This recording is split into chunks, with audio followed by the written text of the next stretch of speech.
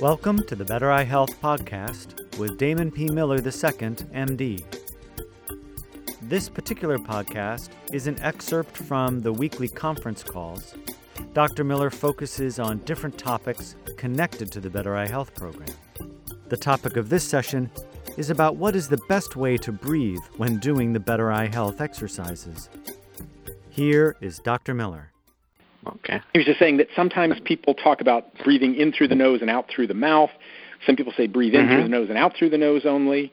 Even yoga teachers are somewhat different. We tend to say in through the nose and out through the mouth in our instructions.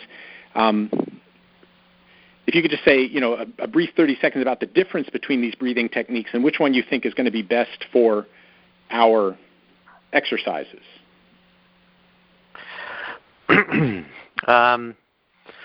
Well, sometimes that variant is based on where the meditation technique is coming from and what tradition. And so sometimes the variant is connected to how that affects the energies of the body. I would say that more often than not, the instruction that I've heard and that we've used is in through the nose and out through the mouth.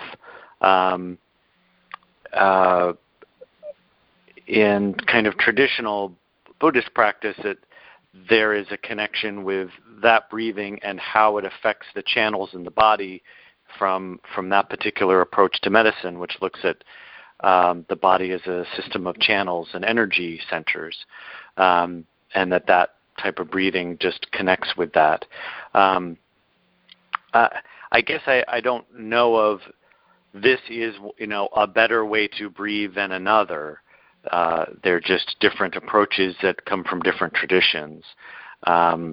So, I think if someone's saying or you're getting information that one is better than the other, it's not been my sense, and that's just been from practicing meditation for about 20 years and studying with a lot of different approaches and teachers.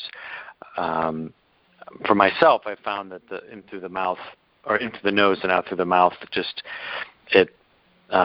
there's a way where that just regulates something in my energy that can help calm me down pretty easily.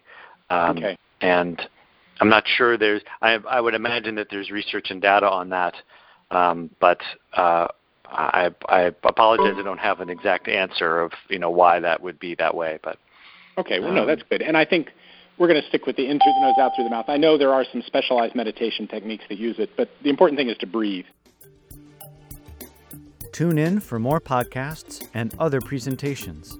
Go to www.bettereyehealth.com. There is hope for sight.